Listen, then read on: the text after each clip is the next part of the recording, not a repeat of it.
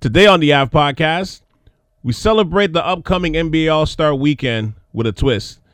So this weekend is going to be a big celebration of the history of the game, where the NBA will be celebrating its top 75 greatest players of all time. And if you're a hoops head, you'll be seeing a ton of stuff on it. You're probably seeing a ton of stuff on the legends right now.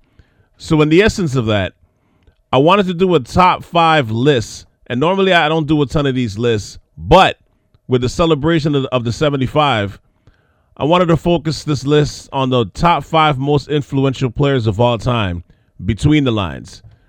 This list isn't about how you move culture or how much shoes you sold, how many businesses you own, how many endorsements.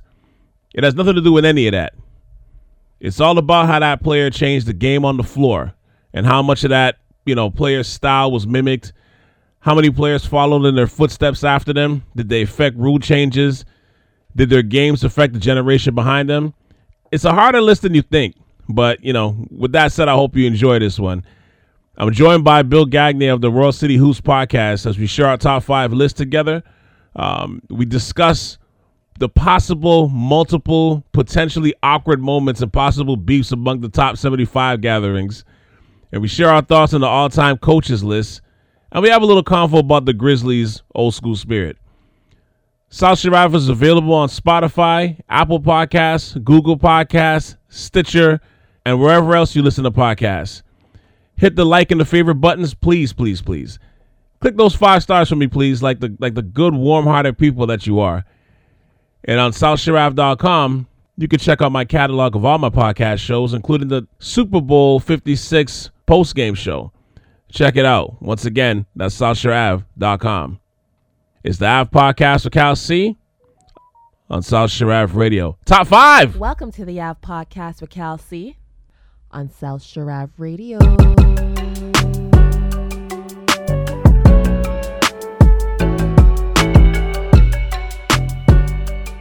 Welcome to the AV Podcast, where I'm joined by the Royal City Hoops podcaster himself, Bill Gagne. Before we get into the most influential players between the lines of all time, or our top 5, the All-Star Weekend is coming up. There's going to be a celebration of the top 75 players of all time in the NBA for the league's 75th anniversary. But, Bill, I don't know if you realize that there happens to be a lot of drama bubbling behind the scenes right now. And the biggest one being Scottie and MJ.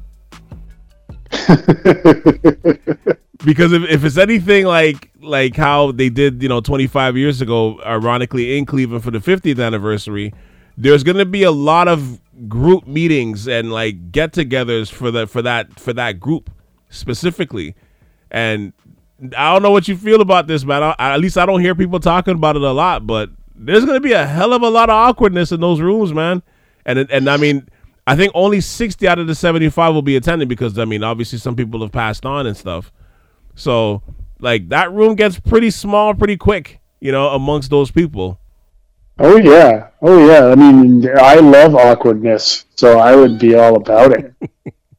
And, we live in a world full of media. I think the NBA will try to find a way to keep it under wraps, but at the same time, how many podcasts are out there? Somebody's going to talk to somebody, All you need to do is put a mic in front of Charles Oakley, and he'll tell you what he thinks.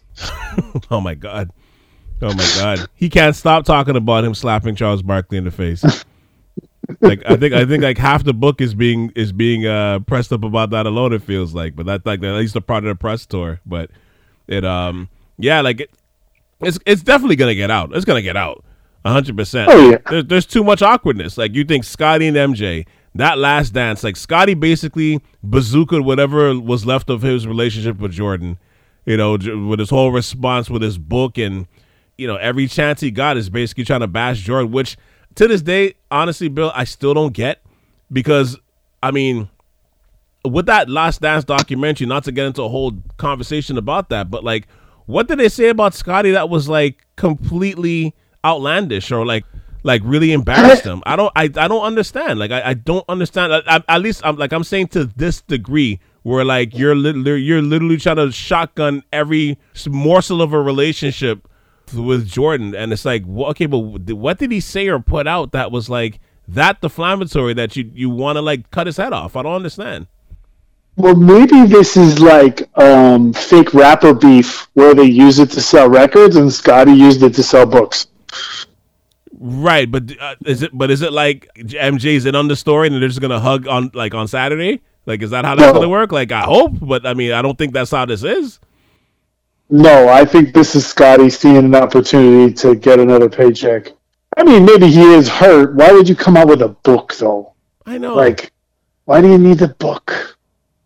You're like a guy in his 50s. Like, do you really need to concern yourself with what other people think? I mean, I don't know. Maybe I'm the one with the problem that I don't care what anybody thinks. No, but the thing is, you can have a book at any time. That's fine. If Scottie Pippen came out with a book during any other period, cool. You know what I mean? I might even read it.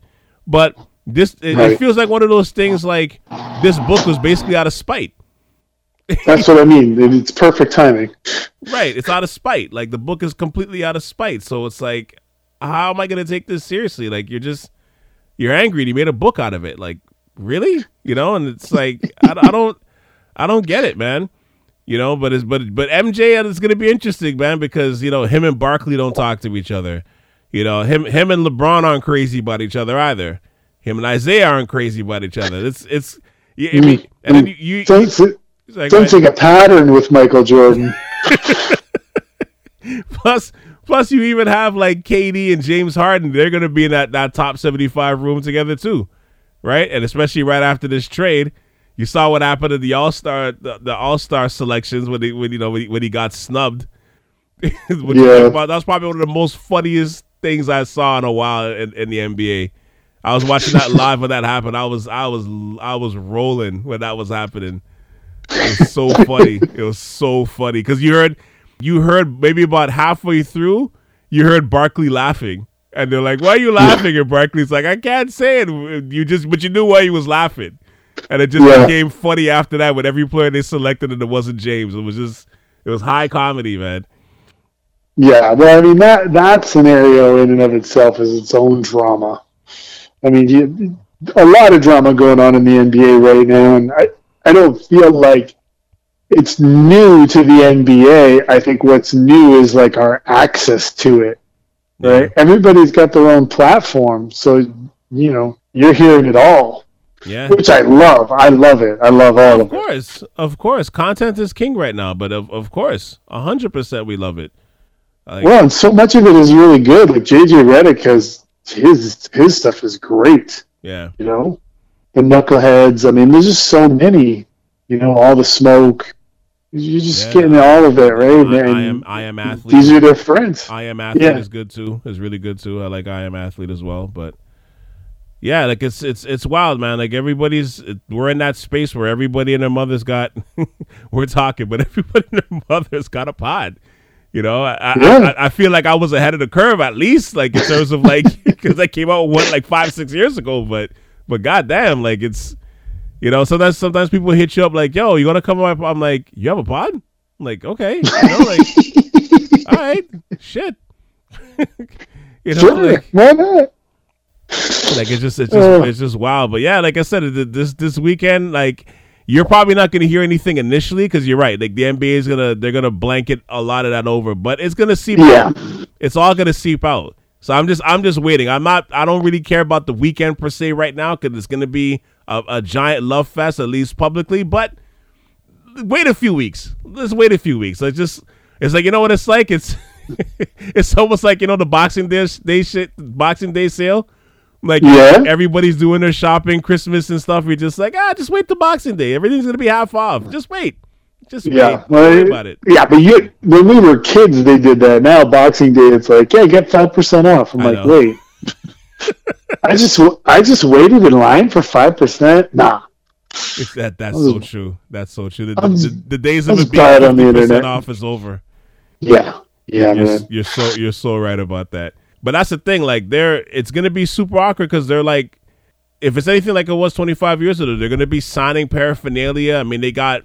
Remember that? Oh yeah. Like, like I said, there's gonna be a lot of meetings, a lot of signings, a lot of picture taking.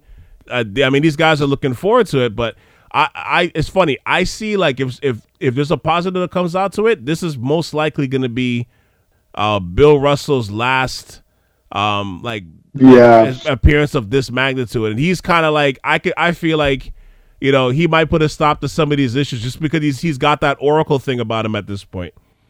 Well, I think what you'll run into is the guys realizing, like, let's not bite the hand that feeds us, right? This is about the NBA, and let's not embarrass this league that gave us all these things.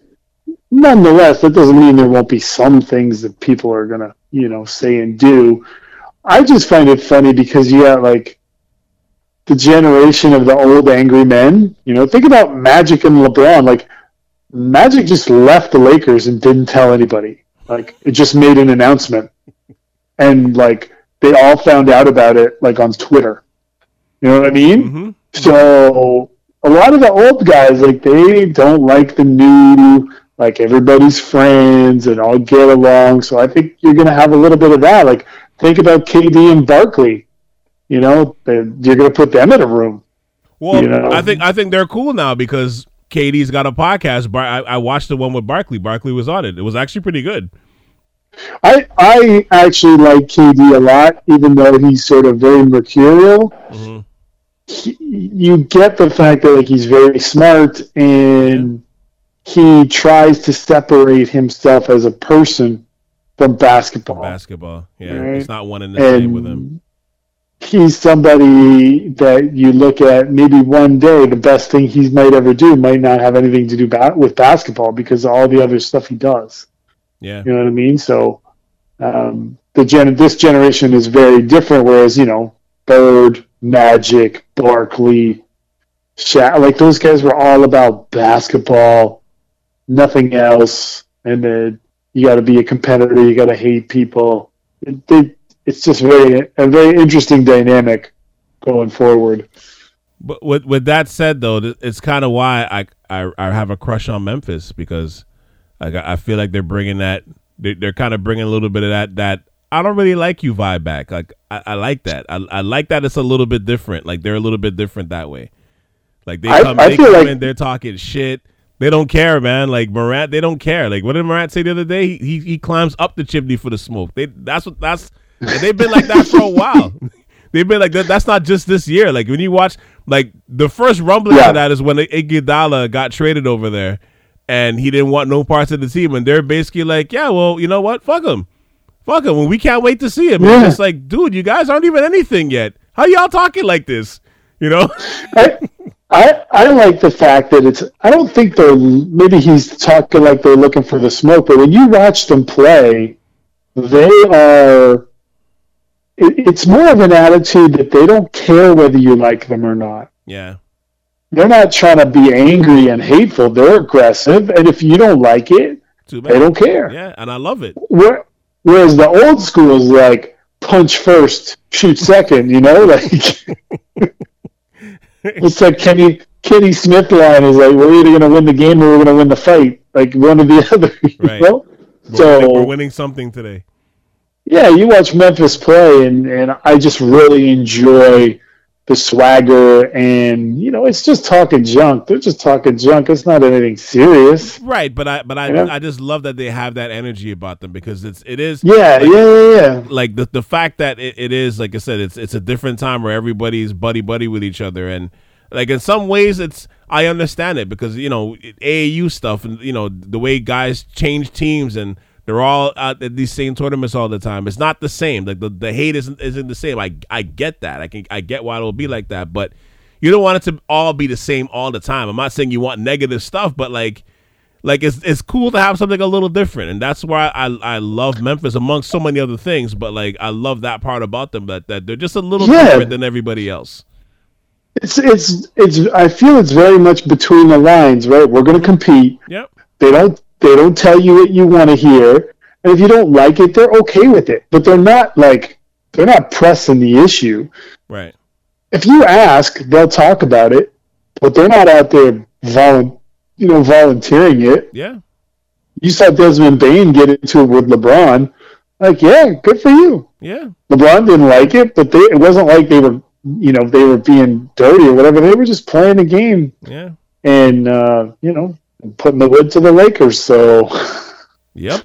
Yeah, but they didn't care. They didn't care. Like I said, but that's my favorite. If that's the thing that's part of, I guess, the throwback to our generation is that. Like, you're right. It doesn't come from a hateful perspective, but it's just basically like, I don't care who you are. I'm coming to take from you, and I'm going to talk shit about it. And ain't nothing you can do about it. And I love it. I love it. I love that we have that. At least a team like that. I hope there's a couple of more that come through. I think you see a shift in sort of the attitude of the buddy. Like, if you look at the four players that I love to watch, they're maybe on the top 5 on my list. They're, Ja, Luka, Jokic, Giannis, LaMelo, and Zion. Like, they're at the top of my list. One, they're super laid back and fun, but you know what? They're also going to give it to you. They're going to talk smack. They're going to get in your chest. They're not backing down, so it's very different than some of the buddy stuff, right? Mm-hmm. When it's time to lock in, hey, you might be my friend, but first one to the ball wins. And if I got to run you over to get there, hey, sorry. Yeah. We're not gonna be in a club together tomorrow, and it's cool, and that's all good. Yeah, but that's there, so it's definitely, you see an evolution, right, of that, and those guys are a different breed than the buddy that everybody else is.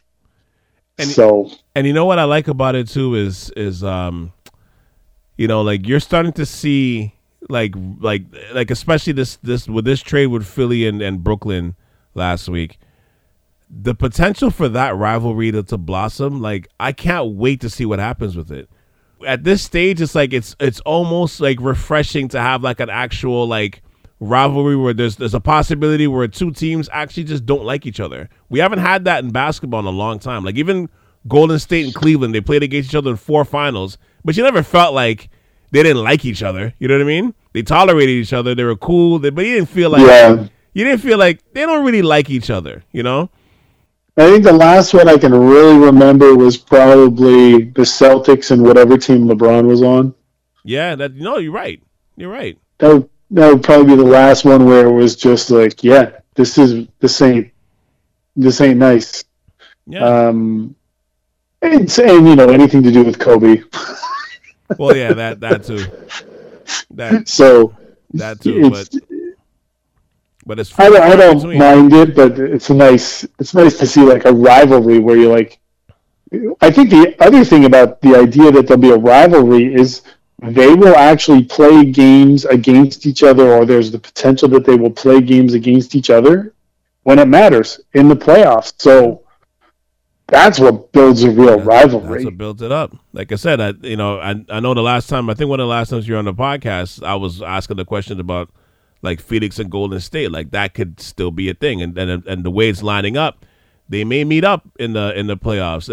If the standings finish the way it is, I mean, we're too far to determine that right now. But like, if it ended the way it is right now, that Memphis Golden State one, that's gonna be something.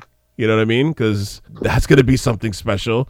And I revert back to Brooklyn and Philly because they're in the same division. They're going to play each other at least 4 times during the regular season, and if they meet up in the playoffs, good God, like, oh my God, what more do you want from a basketball fan perspective? You know what I mean? They don't like each other, and they're highly skilled. Yeah, and you got 2 characters, one on each team, or maybe 2 on each team, that's easily not likable, right? For somebody. Yeah. Kyrie, Kevin Durant, James Harden, Joel Embiid, and Ben Simmons. You can say Ben Simmons too. Yeah, Ben Simmons, yeah. I feel like he's a little innocuous though. Like, he hasn't done enough for me to be like the other guys. Like, they get in people's faces. They're confrontational. Yeah. And James is such a whiner, on all the flopping and stuff. So it's easy for you to see like, oh, there's going to be some heat here. Man, I know we're about to get into this list just now, but were you kind of, I don't know, they announced the top 15 coaches of all time. Was I the only one that was shocked to see Doc Rivers on that list?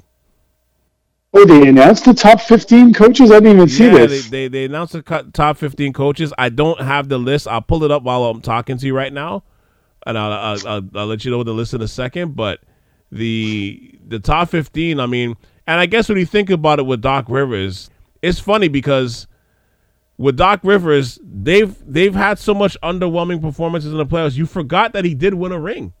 Like when they're listening, when I was stunned when I saw his name, I'm like, what is he doing there? And they're like, yeah, blah blah blah blah, reading off his credentials, and like, and he won the title in 2008. I'm like, oh yeah, he did win.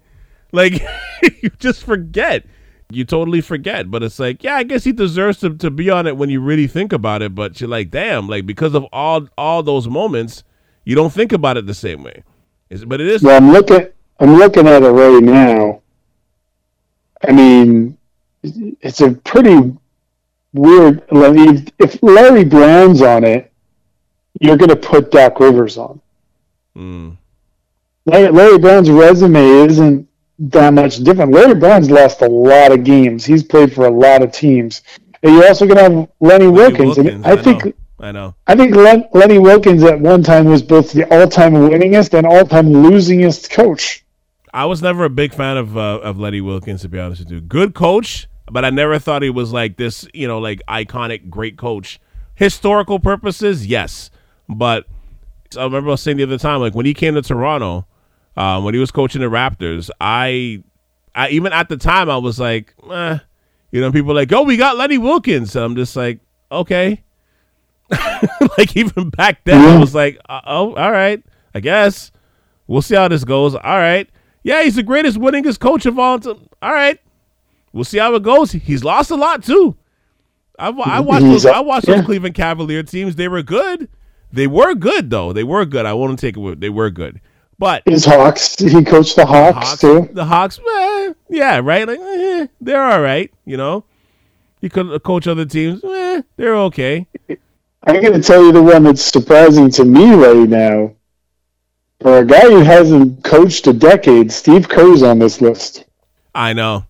I was kind of surprised at that, too. I get it, because he's won so much games in such a short span, because he's been coaching for, 6 years? Yeah, I don't know. And that's not trying to take away or say he doesn't belong on the list, but that's a short resume, right? Mm-hmm. There's other names. Eric Spoelstra, that doesn't surprise me that much. I mean, he's an incredible coach. Greg Popovich, self-explanatory. Phil Jackson, Red Auerbach. Casey Jones. Those are easy. Pat Riley, those are layups. Yep. But, after that, Chuck Daly won 2 rings with the Pistons. Yeah, but I would say he was pretty legendary though. Like I when I saw his list, I'm cool with that. Even Casey Jones, but Casey Jones won 3 championships. I'm okay with that. Yeah, and with Chuck Daly, he coached the Dream Team. He coached the Pistons, and they were excellent teams. He coached Cleveland before that, and they were decent. And then you have Red Holzman coached those '70s Knicks teams. Yep.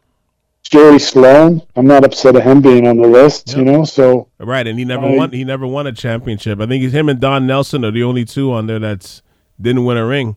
That's on that list. To me, Don Nelson's him and Lenny Wilkens, to me they're in that group where you're just like, Don Nelson was very much a mad scientist of all of this, right? Yeah. He originated small ball.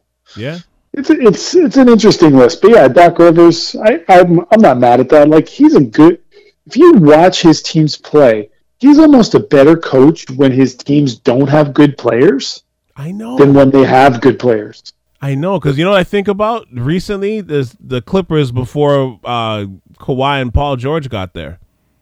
Dude, those Orlando teams that he had. Yep, I agree. They were really. He's a good coach. Yeah, he's you're right. But when he has those expectations with the superstars and stuff, he got through with it with Boston. But after that, you look at that list, that Clippers team, I realistically probably should have came away with at least maybe one at least. Well, then does it not speak to the fact of once you have a certain level of talent on your team, it's about managing personalities and and optimizing them versus actual coaching. Yeah. So he got lucky. I mean, not lucky, but it's the perfect storm with that Boston team because KG was the motor and Paul Pierce was the closer, and like they had been through enough battles to get there. And Ray Allen. Don't forget Ray. Yeah, but he wasn't. He was a second. Like that team, the pace, the tone. Ray Allen's a really good player, but if you think about pace and tone, Paul Pierce and Kevin Garnett were the pace and the tone for that team. And Rondo, Ray Allen just went out there and played. That's not to undermine what he did. Yeah, he's a consummate professional and perfectionist. Exactly. Perfectionist. So, and don't forget, not to cut you off, but don't forget, Allen and KG, they still haven't resolved their shit either. they're on that 75 list coming in this weekend. I'm telling you, there's a lot of awkwardness, man. There's a lot of awkwardness happening. I'm telling you. Hey, I'm here for all of it. You know what I want to say too before we get to our top 5 list? Chuck Daly, listen, man, I know the Pistons get knocked for being, the bad boys, all that stuff. That's the accreditation we all give them, and it's rightfully earned. But when you sit back and actually watch those games, like especially those greatest, like when they show those greatest games on NBA TV, when you watch their teams play, they were a hell of a team, man. Like they were a hell of a team to watch play basketball. Like because it was so long ago, I kind of forgot. And I remember this probably years back. One time they showed one of their finals games, and I just sat back and watched it, and I'm like, holy shit! Like this team is dope. And they're kind of before their time, and they were before their time. I grew up a Pistons fan. The Pistons were the first team to really effectively at a high level run out 3 guards. Yeah. When they played Dumars, Vinnie Johnson, and Isaiah together, they cooked teams. Because, sure, back then you played basketball, but, you had 3. Isaiah was probably the smallest defensively. Yeah. But you weren't getting him in a switch, and they were so deep. They were so deep as a team. Think about their bench, right? Rodman, John Sally, James Edwards, Vinnie Johnson. They were a legit team, and they could play, and the great teams could play any style. You want to slow it down? Great. You want to speed it up? Super. You want to play power ball? Awesome. You want to shoot from the outside? We could do that too. They were a team that did not have holes. Yeah, defensively they were great. I mean, and Mark Aguirre, another one coming off the bench, that team was tough. I sat and I watched their game, and I watched the whole game. It was a few years back, and I'm like, holy shit! I'm like, yo, this team is really good. The physical play, yes, all that, whatever. And when I was younger, I hated them for that, but especially because I was a Lakers fan. But man, their style of play was awesome. It was awesome. You had a pick and pop center. Yep. You had a pick and pop center. That's why I'm like, Chuck Daly being on this list, I'm more than fine with that. Oh, totally.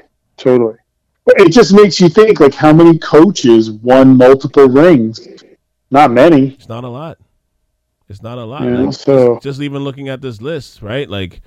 Red Auerbach, Chuck Daly, Holzman, Jackson, Casey, Kerr, Pops, Jack Ramsey only won once, Pat Riley, and Spoelstra. That's it. So Lenny Wilkins never won one. No, he did. I think he did win one, but I think he just won one. Oh, he coached Seattle way back. Yeah, was that it? Yeah, so that was Larry Brown's only got one. Right. Doc Rivers has one. Jack. Now, Larry Brown does have an NCAA championship too, but that shouldn't matter. Like I said, this weekend's going to be interesting.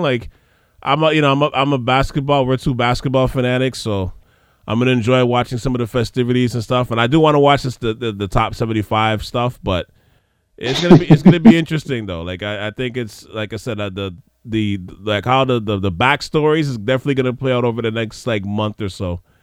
We just gotta be on high alert for it.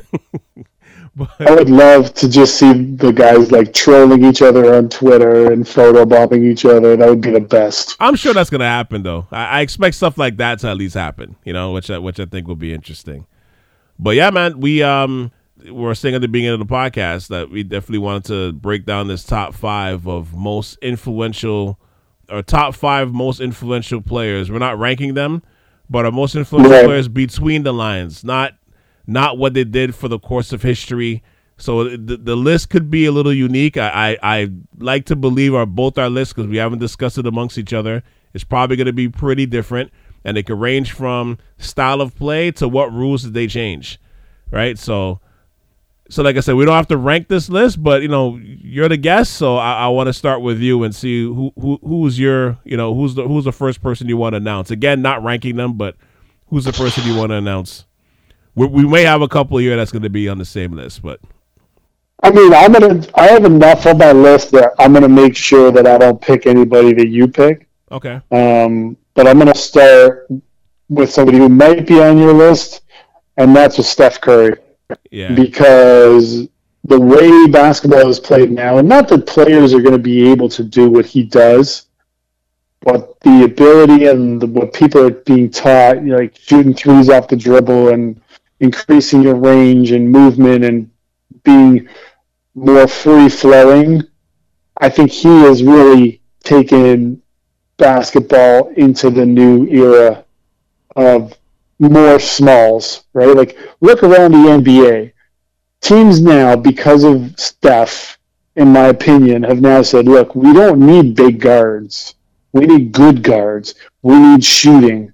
We need guys who can handle the ball and create. Okay, so look around the league. There's a ton of those guys. Very much so. Now, they're not as good as Steph, but, I mean, when you look at a trade where C.J. McCollum gets traded to the Pelicans for like next to nothing, it goes to show you like there's an abundance of guards available, and teams are going like, I don't need to give you a lot for this guy, because if I wait a year, one of my players might turn into that guy, or the guy I draft might be that guy.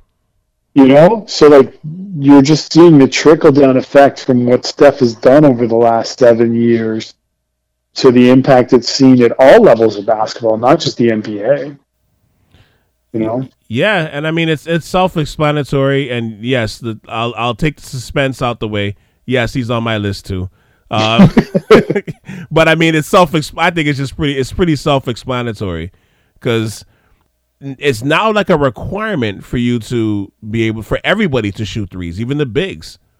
Right? I watched the game last night where Karl Anthony Towns, he had like 39 and 15, and I swear half of the highlights was him shooting threes 3 feet behind the line. Yep. And I'm like, yo, like this is kind of crazy. Like you're watching big men like Embiid, cross up his man and step back into a fading three. And make that like it's nothing. Like this is where we are now. Like the centers are taking one-legged fadeaway threes like Steph. Like this is where we are now. Like it's wild. But I'll tell you what though, I still think to this day, the moment Steph broke basketball forever was that 3 against OKC. You know what I'm talking about? Yep. The 40-footer to win the game. I think that broke basketball. I think it broke basketball. I think after that, I don't think basketball was ever the same after that. Within a year, all of a sudden, Damian Lillard is pulling up from the logo.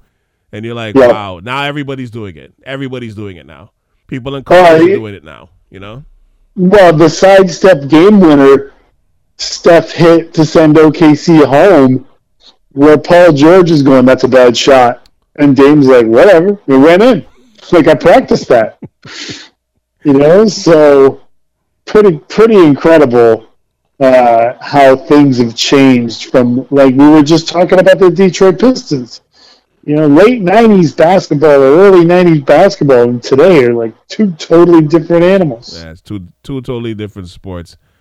But I never thought I'd see a 3, or at least the 3 be, like, I never thought it'd be weaponized to the point where, like, it feels like, don't threes right now feel like, it almost feels like especially when you watch Steph do it, it almost feels like somebody's getting dunked on. when you see Steph go through like the whole reel of like of his threes, every shot he takes that he makes, especially when they get crazy and crazier, you feel like the life coming off out of the team. Like it's a dagger. You feel it. Like you don't feel it so much now because everybody's doing it, but like when he starts rolling, you can actually feel like he's either taking the air out of the building or like he's making, like even on the road, like he's making the crowd go insane. Think about how geared the defense is to stop what he's trying to do. And that's what makes it nuts, because you're watching him run around, you're watching the defense slide to him, the best defenders on him, and when he goes through the ringer and then still makes one with a guy in his face, and then next trip, long rebound, turnover, late transition or something, bang, he hits one from 30 feet, and you're like, uh-oh, here we go. Like, he could rip off 12 points in 60 seconds, and the game can go from a 4-point game to a 16-point game. And you're like, what the heck just happened? What just happened? And then you get Clay rolling at the same time, you toast. I know. And it was beautiful. I don't know if you saw the game on the weekend when they played the Lakers, but Clay was rolling. Clay was looking like old Clay. And it was like, man, like it's the playoffs. This is why I'm like, the playoffs is going to be so much fun with the two of them. Like, especially if Clay shakes off the rust by the time April, May comes, it's going to be so fun, man. It's going to be so much fun. But to me, it's like he revolutionized the game. In some ways, he hurt the game a little bit because of his success. He makes everybody feel like, and to your point, like, of course, this is a skill that's pretty much almost unique to just him, but he makes you feel, because he's not like this hulking figure, like he makes you feel like, even like a kid feels like, I can be Steph, even though Steph is our height. Steph is like 6'3", and he's not small, but like, at least you feel like, okay, maybe you don't feel like you can dunk on 4 guys at the same time, but you feel like you could shoot a 3, Yep. You feel like you can shoot a 3. So it's like, but I think he's kind of hurt it in some ways, because I think because of his style now, everybody's like required to, like, there's teams out there that shoots as much as Golden State or more, I should say, and they shouldn't be doing that at all. No, because it's a math equation, right? I don't think that's him. You can put that on, like. Well, that's analytics too. Yeah, I want to say that too. That is analytics too. Daryl Morey and the Houston Rockets were the first ones. Their G League team, basically the requirement was we're only shooting threes, free throws, and layups. Yeah, that's it. Right? And so layup within 5 feet was what they classified as a layup, I think. Right. So you're looking at this just crazy analytics, and I think we're starting to see a little bit of a return to needing an in-between game, because all the defenses are required to get into the scramble, so they run you off the line. Now you're trying to, like, you watch too much of like the pass around the 3-point line. Mm-hmm. Run the guy off the line, they pass to another guy at the 3-point line. Whereas the teams that have guys that can close, and Golden State is one of these, Clay and Steph are shooters. They're not 3-point shooters. They're just shooters. Yep. So you watch them, they'll get into the 18-foot area and make it. They'll get into 12-foot and make it. And we're starting to see that the defensive schemes have advanced to the point where you have to make that shot to hurt them. Yeah. Right? Who does Milwaukee have? They have Chris Middleton. That guy's a killer in the mid-range. Yeah. So. No, you're right. Devin Booker is another one too. Like he's killing the mid-range. I mean, we don't have to talk about DeRozan because that's where he always lives there. But look what he's doing. One of my favorite stats of the last few years is, especially when KD was on Golden State, when they had like who scores the most points from the mid-range. This is when DeRozan was still on the Raptors. DeRozan was number 1, and second and third was KD and Clay. Yep. And I'm like, that should tell you everything about like basketball. Like you have to be able to make shots from all areas, not just the 3-point line. Like I thought that was a great stat because you think of Clay, you think of KD, all you're thinking about is threes, and these guys are right behind DeRozan for the most for the most mid-range shots. that shot is harder to make, though. When a guy runs at you and runs you off the line, you're stepping into space and you're trying to make a shot in between the defense, right? There's a contest coming from the back line. So that one's harder to teach. It's easier to teach a guy, okay, catch and shoot a three. All right, if you don't have it, like one dribble and then move it along. That decision making, okay, I'm going to get into the mid range and I have a shot here, or I don't have a shot here, or I can get to the rim, or that's harder to teach. Mm-hmm. It's easier to teach a guy just shoot a pass. That's it. You know? Yeah. Well, you know what?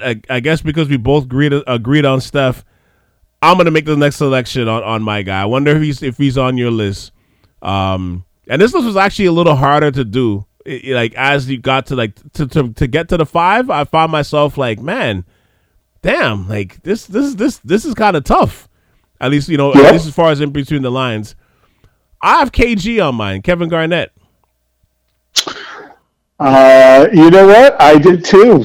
Really? I did too. Oh, okay. Yeah, wow. Because length, skill set, athleticism, that's what the modern big is, right? Yeah. And KD started as a 4, he finished as a 5, and you and I talked before about Evan Mobley. A lot of these guys, rangy, switchy, they can handle, they can pass, they can shoot it a bit.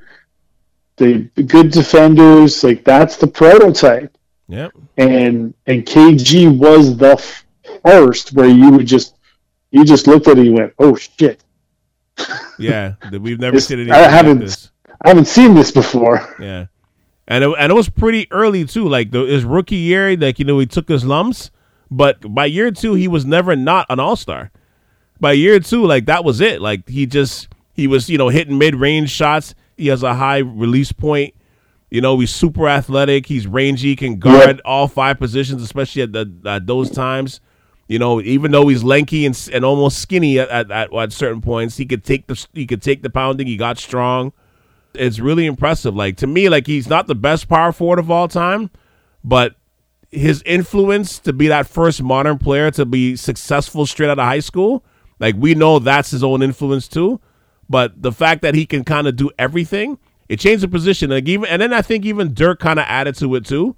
Like just the fact that you can the way that Dirk was able to shoot at that size, I think it kind of like ushered it further into like a whole new era of like stretch fours as well. But it's interesting, man. I watched this.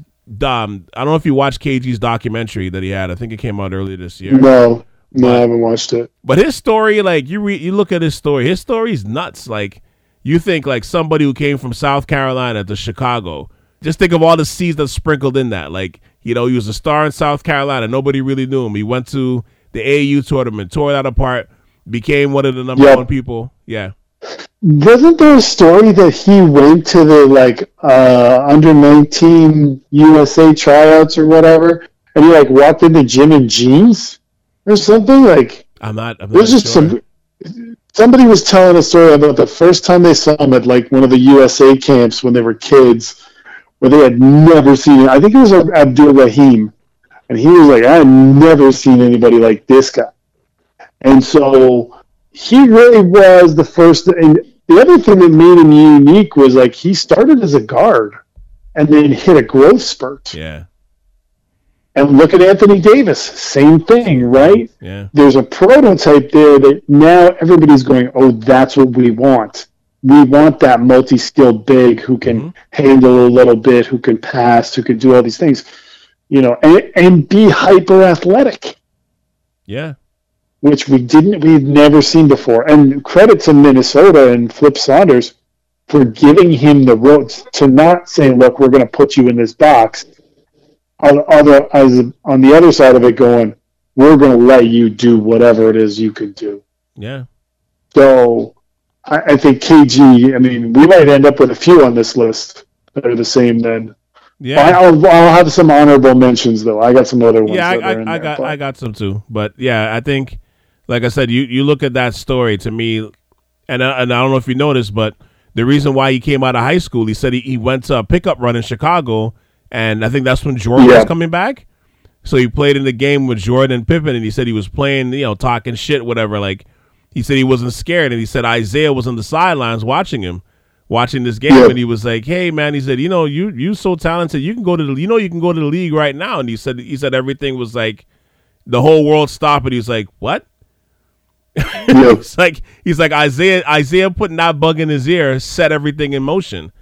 And I mean, Isaiah was he was running the Raptors at the time, so I'm sure he did that for his own purposes. Of course, it would have been great if we got him, but I mean, I think you couple that, you throw those seeds into the pot with that, and the whole fact that he skipped high school, so he didn't go through that whole, he's gonna be a 5 and University of Tennessee and take all this unnecessary pounding, and now he's a post player. He didn't have to go through any of that. He was a unique talent, and they just let him blossom, and that was it. It changed the position. We're talking about players who are influential and transformative, and you watch basketball now, and you can see it, right? Yeah. All right. Who's your next? Who's your next guy on the list? Well, you had a little bit of a spoiler there, and it was Dirk. Oh, okay. I mean, you could the stretch 4 now. I mean, if you really wanted to, you could say Larry Bird would have been your initial quote-unquote stretch 4. Yeah, even though he was a 3, though, but yeah. Yeah, back then, everybody was just a forward, right? You just had one that was taller than the other. Right. Now, when Dirk came out, that's when it's like, and it wasn't just that he was a big that shot threes. He shot it at volume. He's shooting like 7 threes a game, 8 threes a game, making 4, 5, 6. And they were running. It wasn't like he was the end of the play where they're going, okay, we're going to run a play and you're a shooter, so you're going to stand in the corner. They're like, no, we're running this play for Dirk to get a 3. He's the number one option.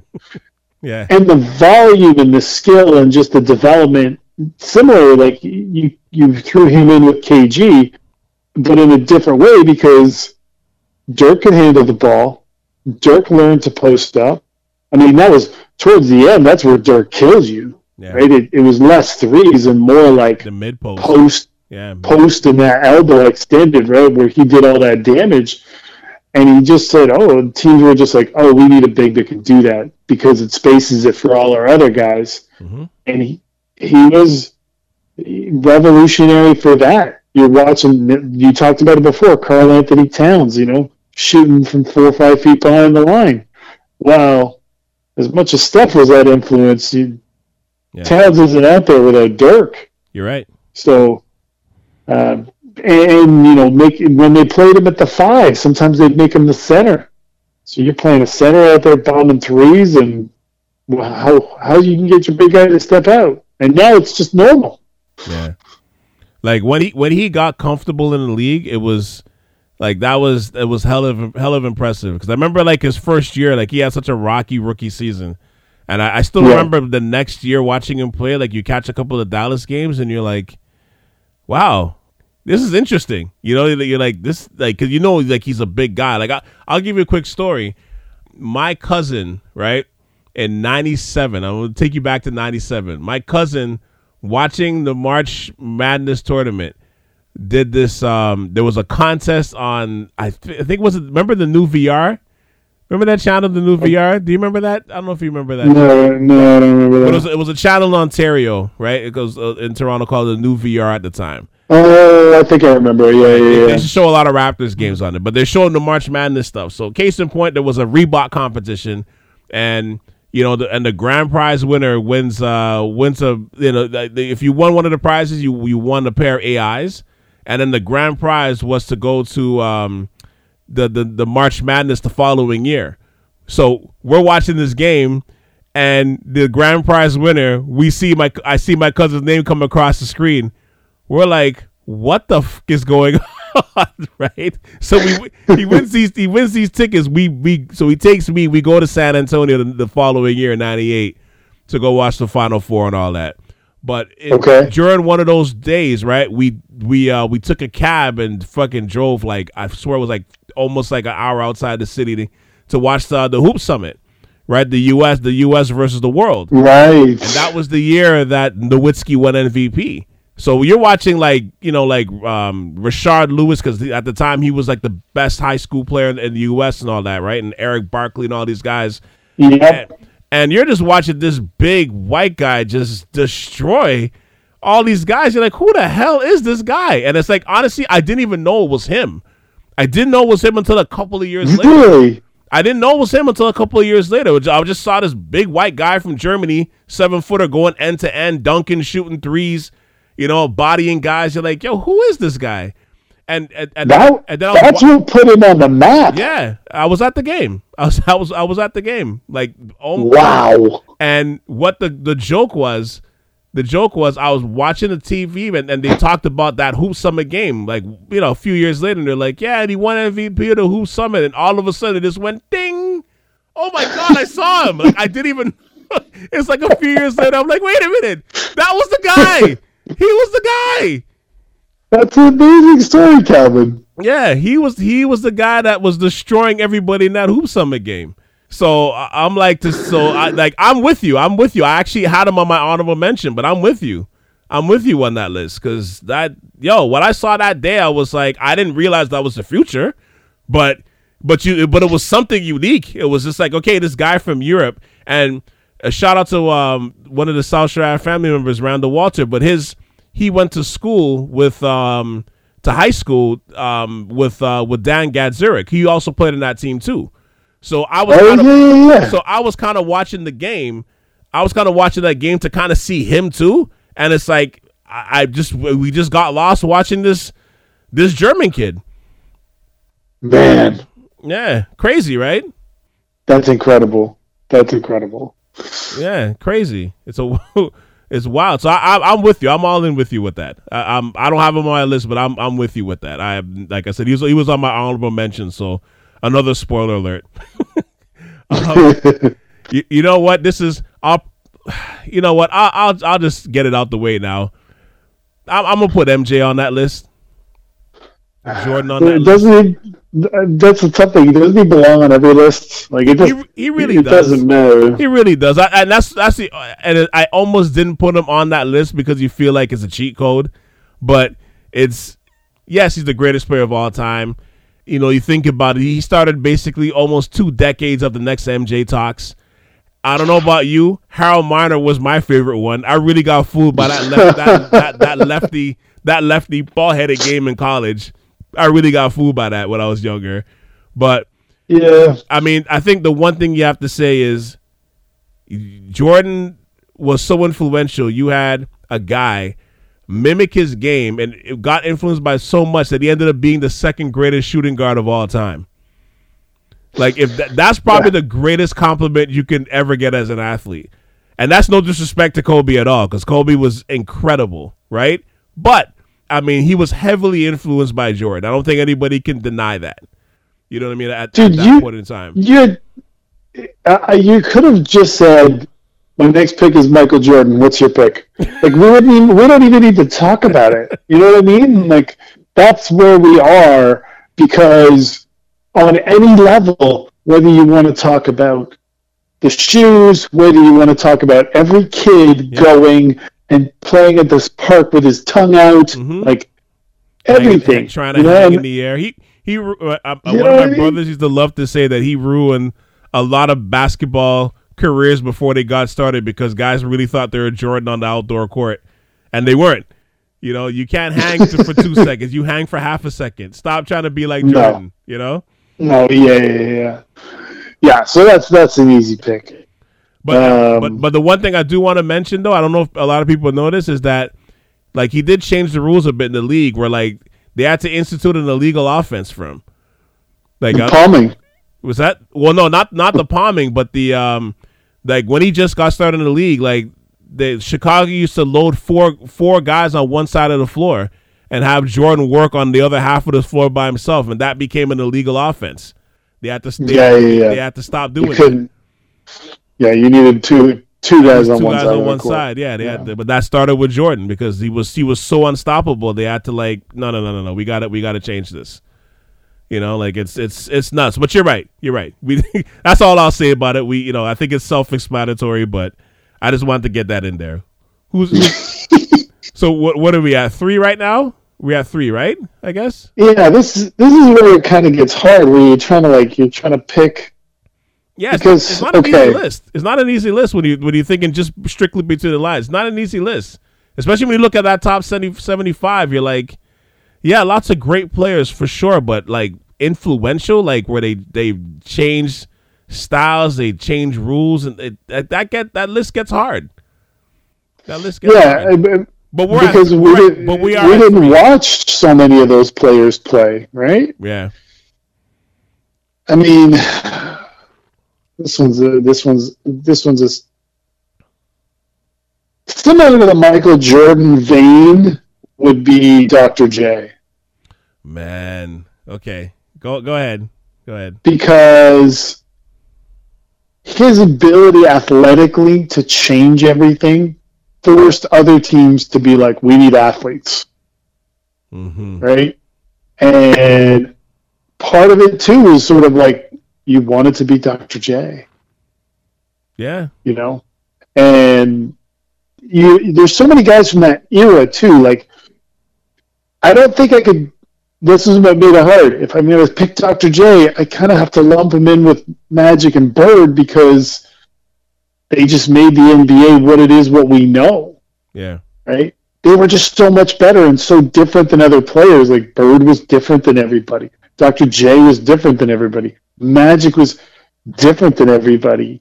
So it's hard to, like, pick one. That's why I'm like, Jesus, like, who do I pick? Who do I go with? You know, like, you don't have LeBron without Magic.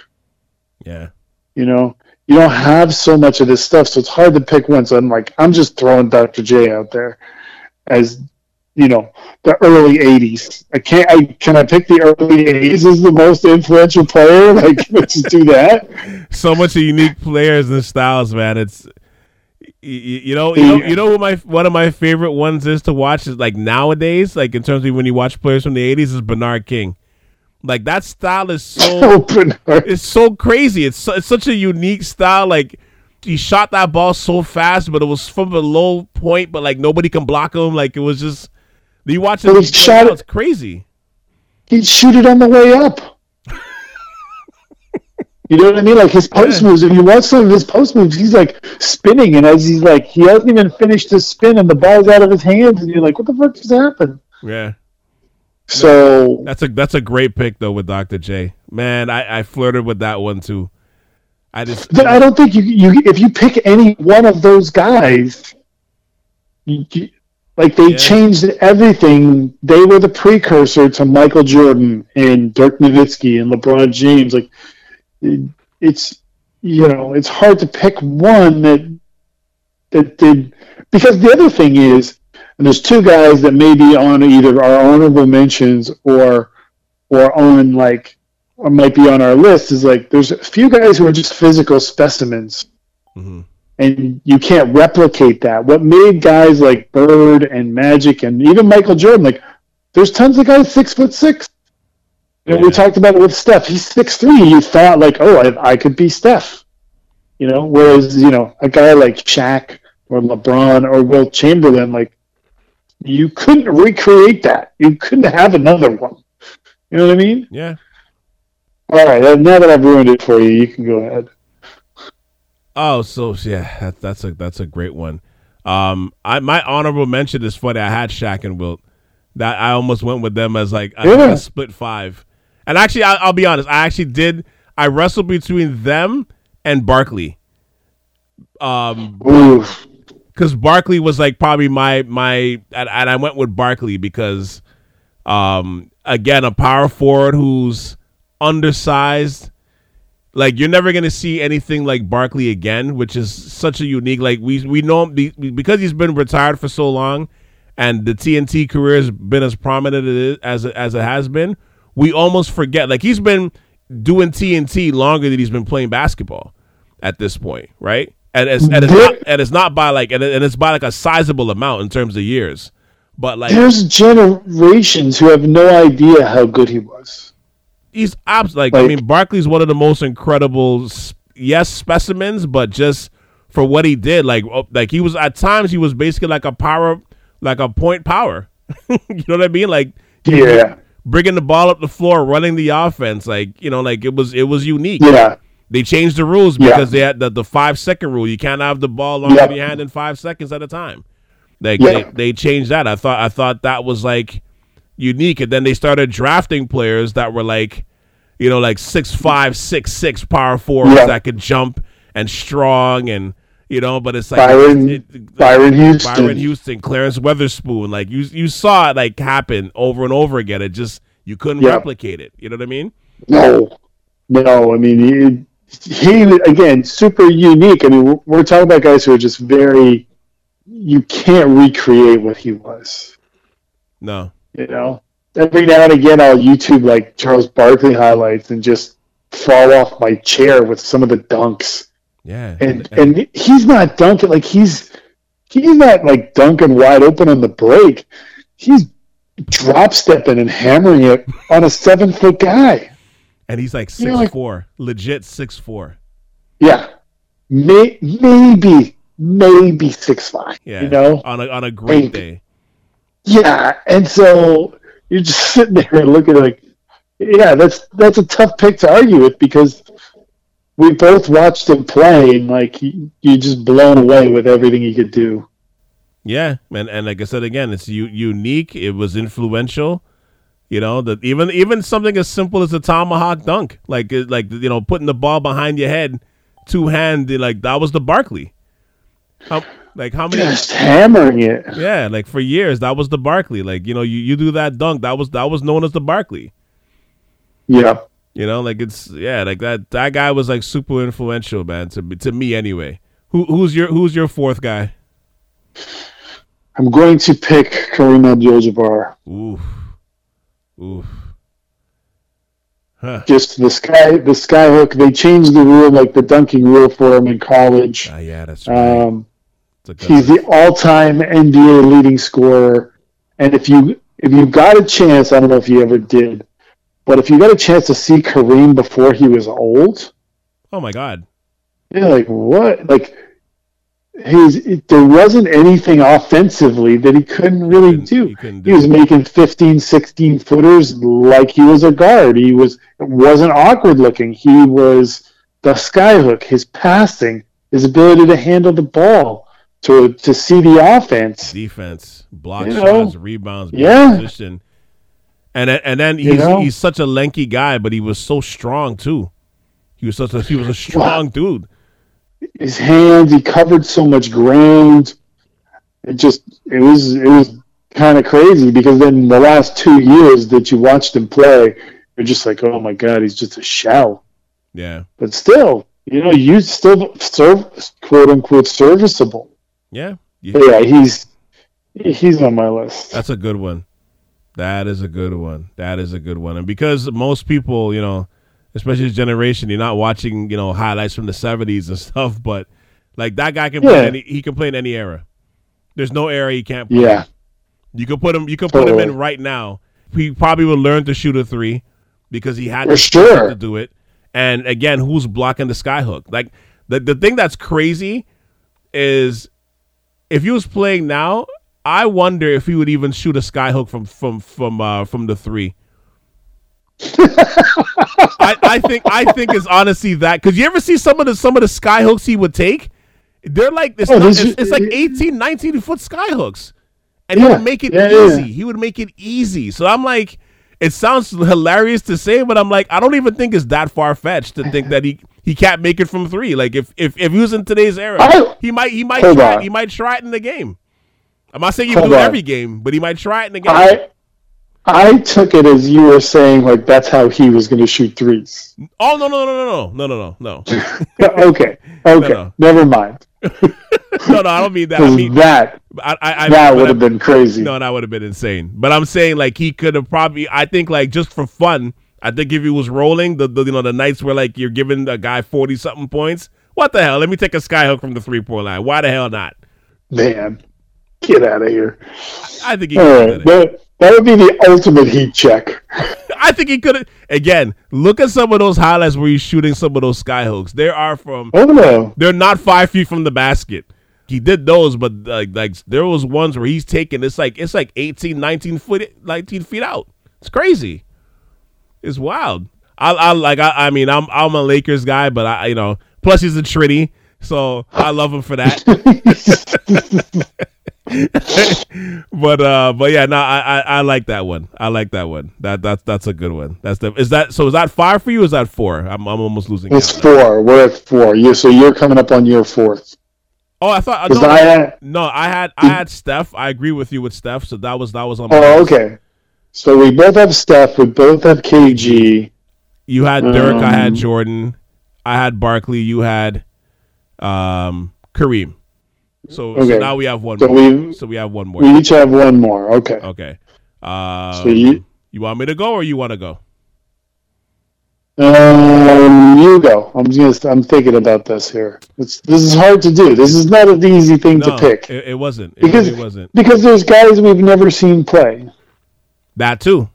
Because you can pay homage to like the George Mikan because of the Mikan drill and stuff, and I mean that's super influential. People still use it today. Because of the Mikan drill. But he's one of the greatest centers. Oh. He's one of the greatest centers. Listen, man, when I was like back in the day, whatever, playing that Mikan drill, whatever, like we all had to do it, especially we all did it. We all did it. But I think for me, when it came to reverse layups, that actually helped me a lot with reverse layups. Like, believe it or not, which is like a weird thing because after a while you start doing it regular Mikan drill, then you start doing it like the opposite way. You know what I mean? Yeah. Like behind and all that stuff. That helped me with like reverse layups and stuff. Like dude, it's still an amazing drill and people still use it. For sure. So yeah, he's not on my 5. So just to be okay. Let's just be clear. AI is another one for me. AI is the one for me. Like he's in my top. Why? Okay, now he is on my list of he's on in that area. So I want you to tell me why you put him there. Couple reasons. Style, and I'm not talking like the shoes and the braids and the tats and stuff. Style wise, I mean, he was hard to mimic because he was he was not a big guy. He's not a big guy. When Iverson was blowing up, this was the time that I was like, like in the heat of like trying to get a scholarship back in those days and stuff, right? So the influence of Iverson was really heavy on my those years that I was in high school and stuff, right? And the crossover, his crossover at that time was probably one of the most influential things, even more than even Tim Hardaway's crossover, which that was like an icon to me. I never thought I'd see a better crossover than Tim Hardaway's until I saw Iverson's, because Iverson's came from like, they say like outside the box. Usually when you're doing a crossover, you try to keep it in like in space. Yeah. He went way outside of that. You know what I mean? And which is everything we're teaching kids now is like get the ball outside your frame. Whereas when we were playing, it's like you needed to keep it tight. Yeah. Right. And that's why Tim Hardaway was so deadly, because he gave it to you twice. You know what I mean? So it was so tough. But that crossover, like everybody, when I tell you every tournament we went in, every AAU tournament, somebody was doing that Iverson crossover. And eventually it became somebody with braids. But really and truly, like that was super influential, that part of it. The fact that like him and along with Shaq were the reason why, to me, the zone got implemented. Zone defense in the NBA got implemented. And even when you hear him talk about it, he was like, to this day, that like frustrates the hell out of him, because he's like, when I got to the league, he's like, yo, I'm not going to deal with no zone defense. He's like, I never thought I'd be in the NBA where all of a sudden I'm being checked by a zone defense. He's like, I never thought I would see the day. But I think part of it was his dominance, like two totally different styles, him and Shaq. But I think in a weird way, both of those guys were mainly responsible for why zone defenses came to the league. It was designed to slow him down, But there was like a 4 or 5 year period though where like that crossover, dude, was like everybody had to have that in their package. Like, and whether you could do it successfully or not, I wasn't one that could do that crossover successfully, but at least consistently. But like, everybody had that in their package, man. It was like everybody had that. everybody was trying to have it in their package. Yeah, trying to have it. And you know who didn't want it in your package? Your coach. Ding. You know, yeah, because you're not Iverson, so sit your ass down. Mm-hmm. I think the one point that you're touching on, but maybe not exploiting enough, is the fact that he was probably the first full-time small scoring guard. That too. Yes, that too. That was the thing where you're like, oh, you're going to run like a 6'1" guy out there to play the 2? When everybody was looking for a guy that's like 6'5", rangy, like everybody was still on that Michael Jordan prototype, right? Yeah. Like, nowadays, we've got away from that.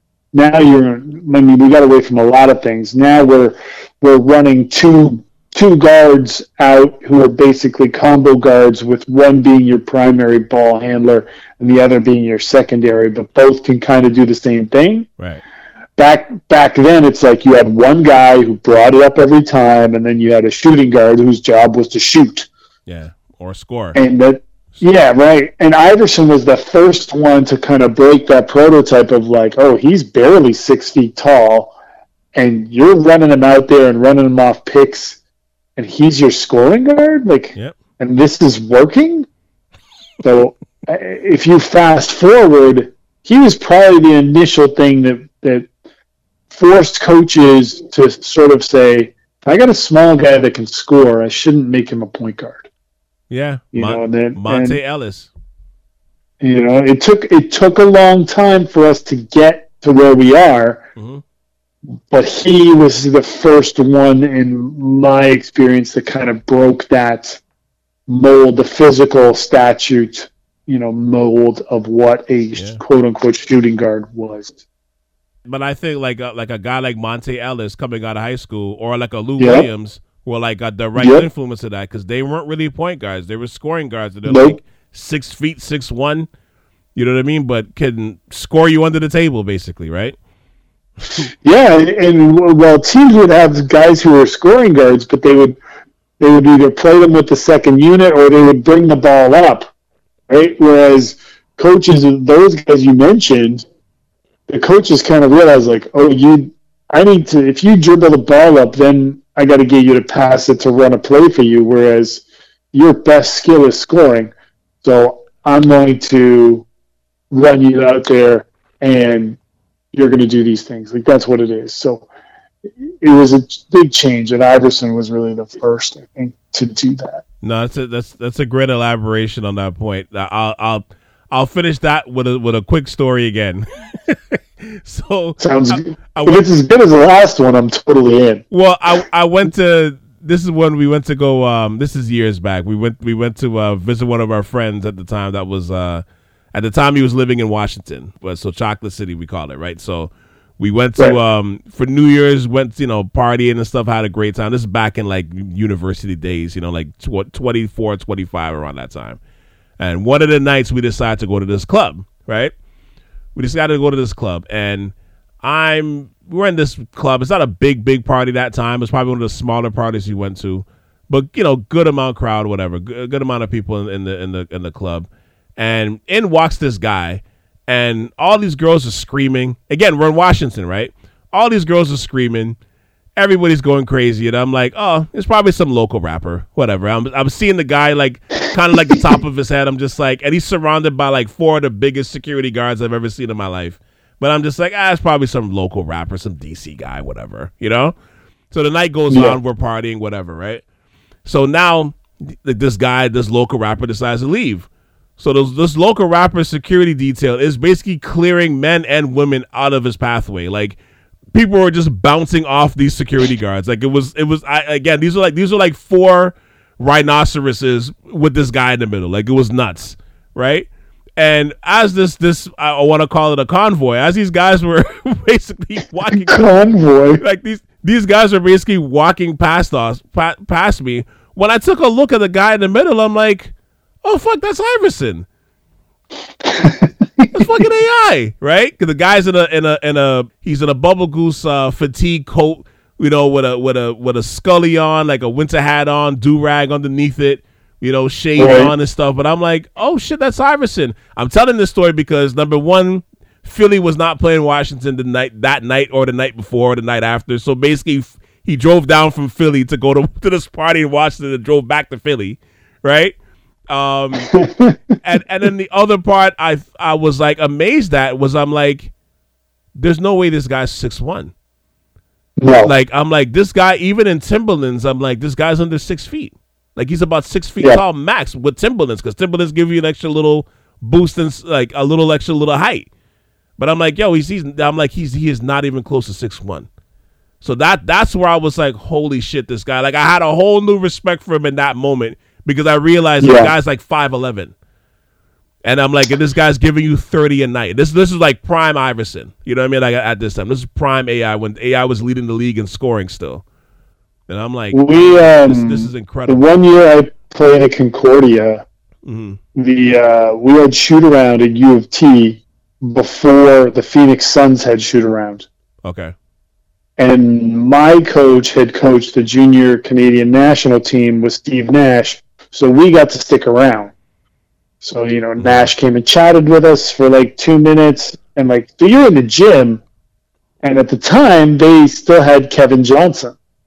Oh, man. And you're in the hallways, right? So we're walking in the hallways, and Kevin Johnson walks by, just looking like a regular hooper. He's got he's wearing, I think he's probably wearing flip-flops. He had his sneakers in his hands, 2 fingers, right? Just carrying your sneakers. And he walks by us, and I'm like, my friend on the team I was with is a guy named Mark Spence.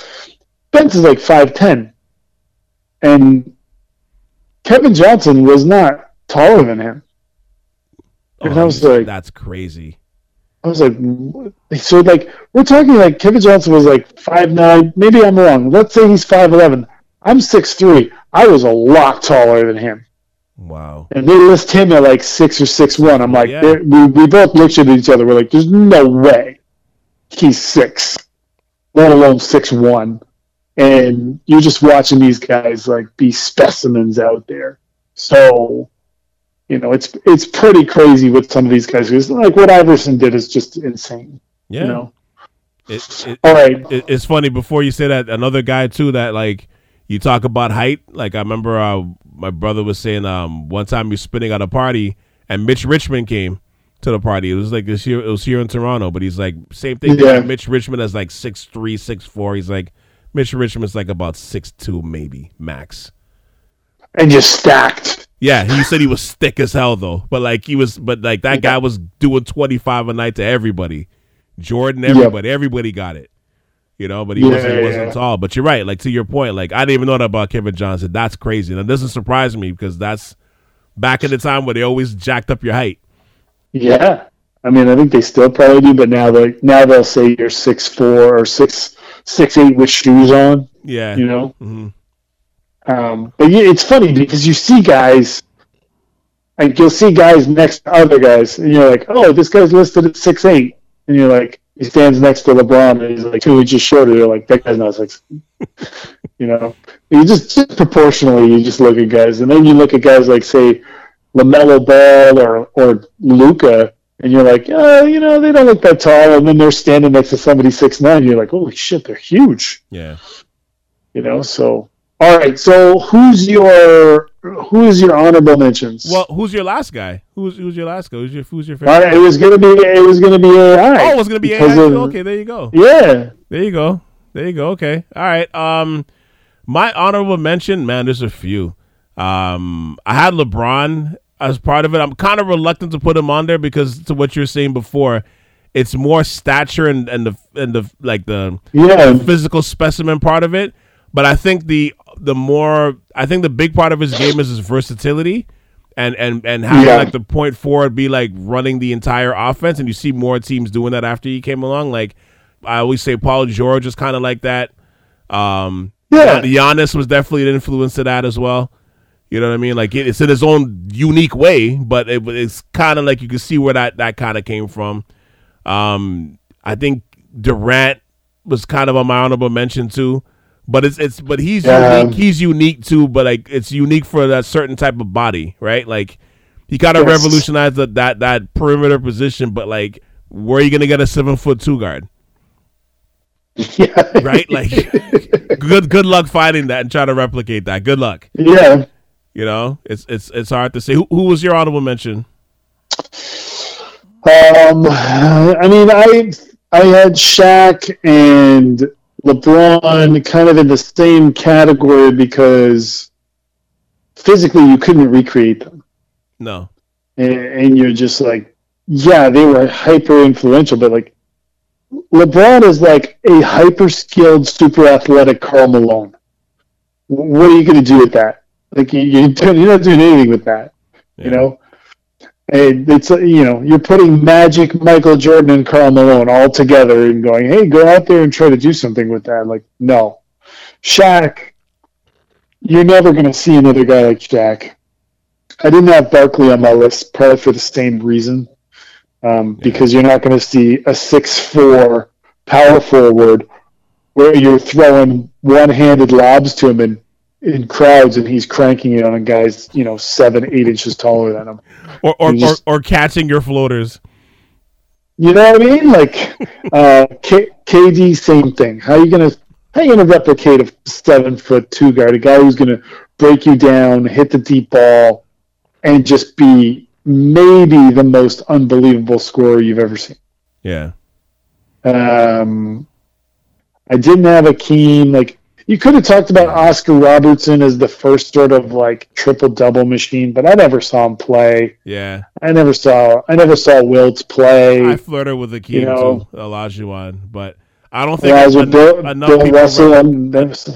enough people didn't replicate Akeem's game though. Sorry, not to cut you off, but yeah.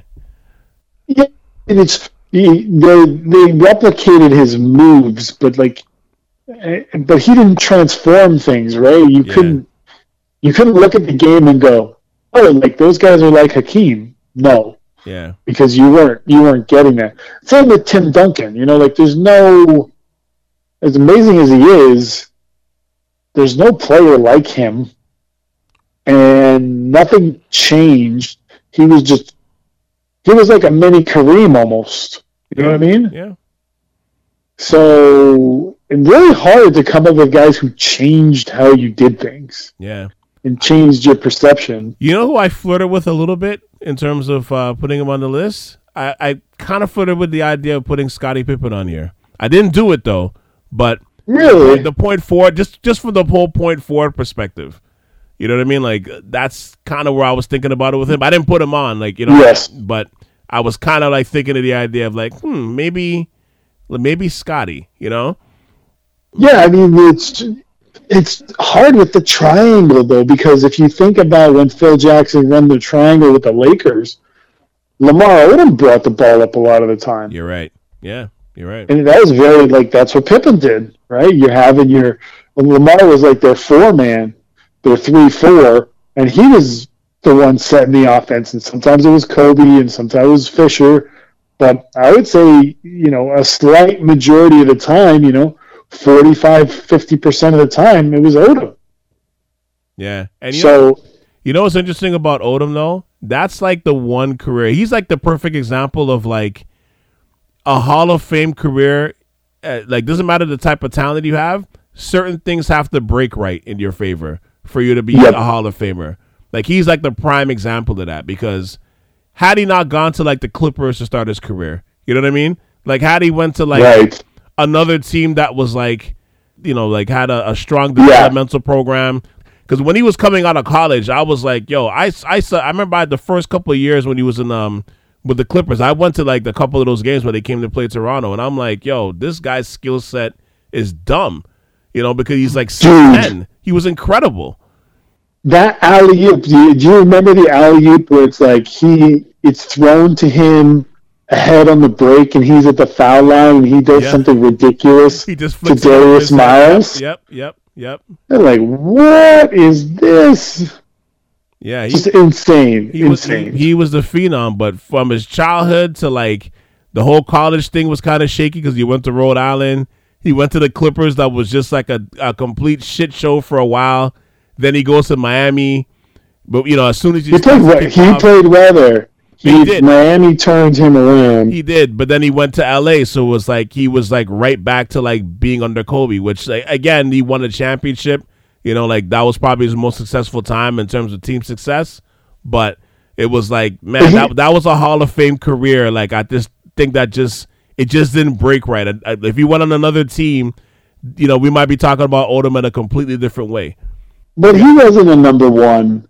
He wasn't a scorer. Like, he's going to get you 18, but he didn't shoot it very well. That just wasn't him, right? Right. Like, maybe you could have shoehorned him in, but the best version of Lamar Odom at who he was as a player was with the Lakers and with Miami. Miami was the team that had him handle the ball a lot with a structure. The Clippers didn't have a structure. They had nothing. There was a dumpster fire. When he went to Miami, that's when it was like, oh, wow, you're really seeing the structure around him helping him flourish. Yeah. And then, then the Lakers and then his personal life turned into a train wreck. Right. Like, even looking at this top 75 list right now, like, it's tough, man. Like, it's tough to, like, this is where, doing this pod is a little unique. Like, as you said, like, I think we both on our own. And I like doing these lists because I don't like sharing, like, okay, I have this guy before we go on. We just drop it at the same time. But, like, it's hard, man. I had a hard time coming up with that 5. I really had a hard time. Well, and this is why when we talked prior, I was like, what are the parameters here? Like, what are we trying to pick this on? Because that's what makes it difficult or easy, right? If you're just like, who is the most, like, influential? You're going to pick the guys who, like, influence sneaker culture and all of that stuff, Yeah, and we picked some of those guys. We did. It's true, but not for those reasons though. That's why, because I was like, if you do that, the list becomes a little easier, right? Because even like somebody like LeBron, like LeBron's on that list. Then. Yeah, he's on that list because of the whole player empowerment thing. That's his baby, right? Totally. Like. So he's on that list, but I don't know if he influences the game, between the lines that way. Not like these other guys. I'm not saying he doesn't, but like it's not quite the same. There's nothing that you're going to take from LeBron game-wise where you're like, oh, man, that's a LeBron. Like you see a whole generation of people, becoming that type of player. Like, again, it's hard to replicate because a lot of it is his body. You know what I mean? Like it's hard to replicate that. Well, it's the mix of his body and his skill set. Yeah, and his mind. Right. Like his crazy. I was talking to Greg Francis. Yes. We were talking to Greg, and they're like, he goes, "You don't understand what LeBron." And this is years ago. Greg basically said LeBron's handles are so underrated. The guy goes wherever he wants at 6'8" and 260 pounds and hyper athletic. He's not jumping over guys. He's getting there with his handles. Like you can't recreate, like that's the thing that doesn't get talked about with him, right? Mm-hmm. Or one of the things. But you can't, the guy's a monster, and I think the best compliment I can give to him at this point is like, I'm bored of watching him because it's like, here's another highlight from LeBron. Okay, like he's so good, and you've seen it for so long, and he's like so smart that you're just like, can I watch somebody else do this? Like you're just so bored of it. No, it's true. Who else is your honorable mention before we go? I mean, do I put Bill Russell on there? I never saw Bill Russell play. The guy won 11 championships, But yeah, like that's you're trying to figure out things that changed, and you can't pick size. But yeah, those are the most influential in terms of you watching him play and just going, how do they do that? Who else? How could I do that? You can't. Like you just can't. So, but yet there's a generation of people that's still trying to do it, or like totally. replicated it. You know what I mean? Or try to replicate it. Yeah. Like the fact that Steph has clones in the league right now is crazy, right? Like, it's wild. It's wild to see that. Like he's still playing. He's still like in his prime, and like he already has like clones out there. It's nuts. Yeah. It's nuts. It's nuts. Did you have anybody else on your list? No, I think that was pretty much it. Like, especially like I said, looking at, I like the Dr. J one though. That one I like because I kind of flirted with that too, you know. But just because I'm like I didn't want to put him and MJ on the list, you know what I mean? But yeah, because I knew I was going with MJ, I'm like I won't put Dr. J. But yeah, but we talked about it like that whole era of Larry, Magic, Dr. J. They're the precursors to all the Kareem. They're the precursors to everything we're seeing. You know, it's like some kid who says, "Yeah, I really like Justin Timberlake." I'm like, "You ever heard of Michael Jackson?" They're like, "No, was he any good?" You're like, "Well, yeah, Stevie Wonder, none of this. Like, you can't have this without that." You know, right? So it's hard. It's hard, especially in that era where the NBA went from like this nothing league to what it was. That was the early '80s, and that was Magic, Jordan, Magic, Bird, and Dr. J, and then Michael came along a little bit later, and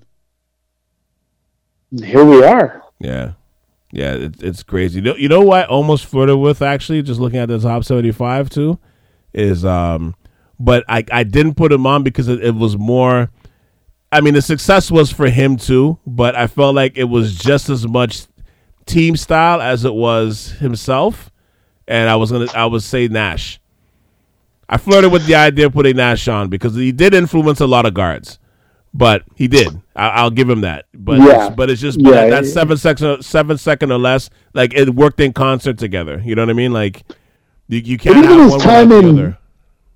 Even his time in Dallas, right, where he really started to come into his own, he brought a lot of that European kind of like 1 foot shooting. Mm-hmm. Keep your dribble alive, like a lot of that old man stuff. He brought that. He started that in Dallas. Yeah, you're right. You did. And they took the.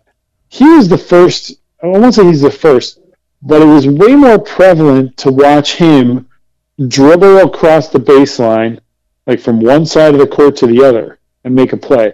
Whereas most guys are going to dribble into the paint, and they're going to leave their feet. Yeah. He just kept the dribble alive. The first one I ever saw do that semi-regularly was John Stockton. He's the first one to do that. Yeah. Nash made it like part of the play. Yeah. Like they had that one where he would go along the baseline and Stoudemire would streak down the middle. Mm-hmm. And if you went to Stoudemire, he gave it to the shooter in the corner. And if you stayed on the shooter in the corner and you helped on Stoudemire, then he would do that little circle and shoot a 1 foot jumper from 10 feet. Yeah. And that was the first time I was like, oh, that's part of your offense. That's not an accident. Yeah.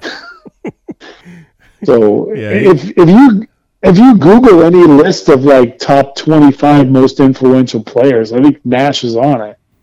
Yeah, and I got flirted with it, and you're right, because he did influence a lot of guards to do that. You're right. Like it's.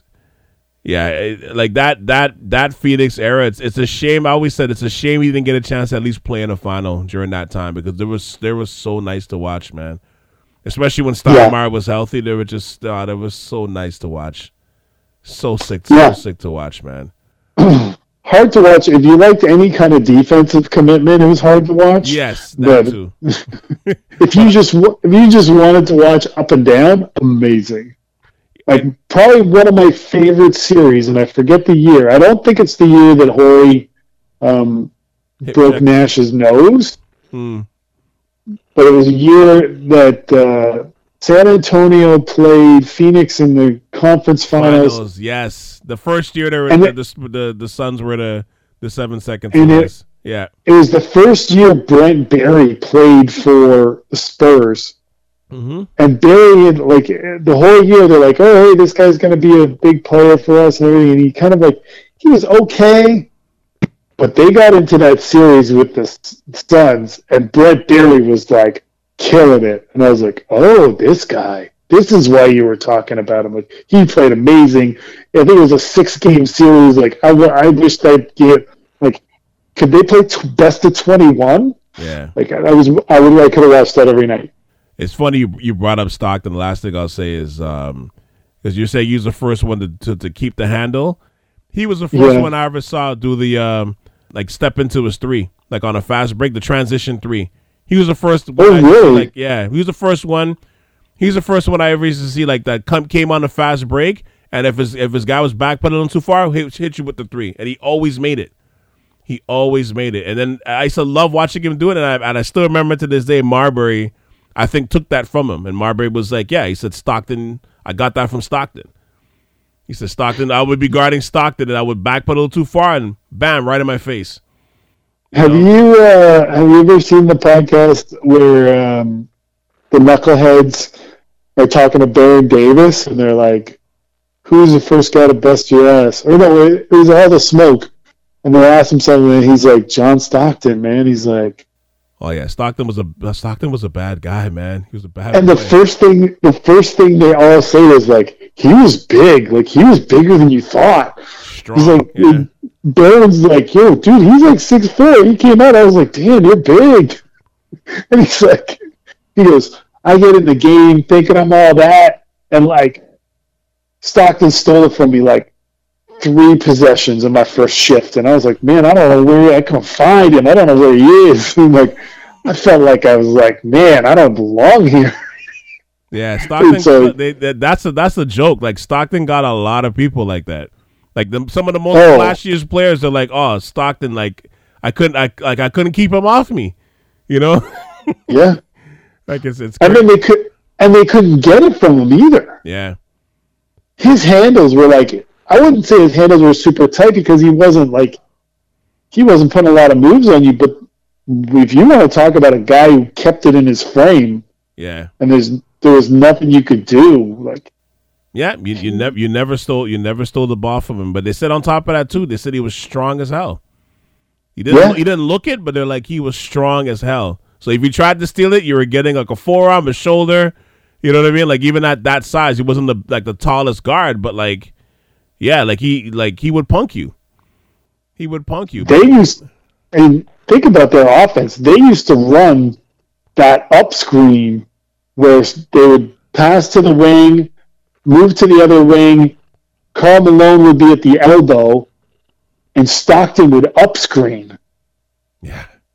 Like you're having your Hall of Fame point guard up screen the biggest, strongest guy on the other team. Like you're trying to kill him. But Stockton was perfect at it. Yeah.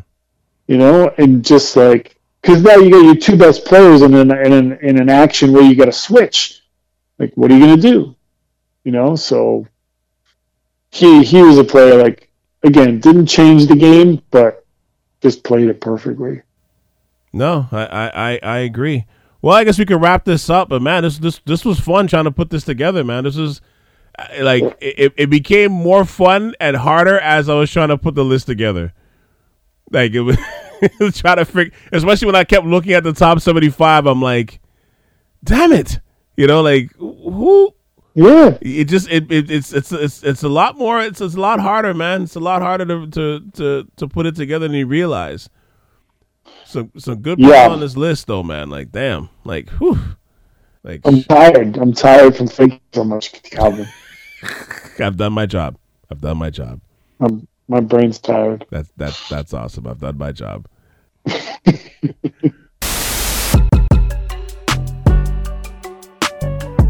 Thank you for checking out the latest edition of the AV Podcast. And thank yous and shout outs goes out to Bill Gagne for coming through and comparing our top 5 list together, which ended up being 6 for him, actually, now to think of it. I got cheated out of my own podcast. Oh, well. Catch me next week with a new episode of the AV Podcast. I'm approaching my 200th episode of the AV soon. The annual State of the Raptors address will be dropping in a few weeks. And like I keep teasing, I have a fantasy draft that I'm working on. And if you're about the culture, I think you'll really appreciate it.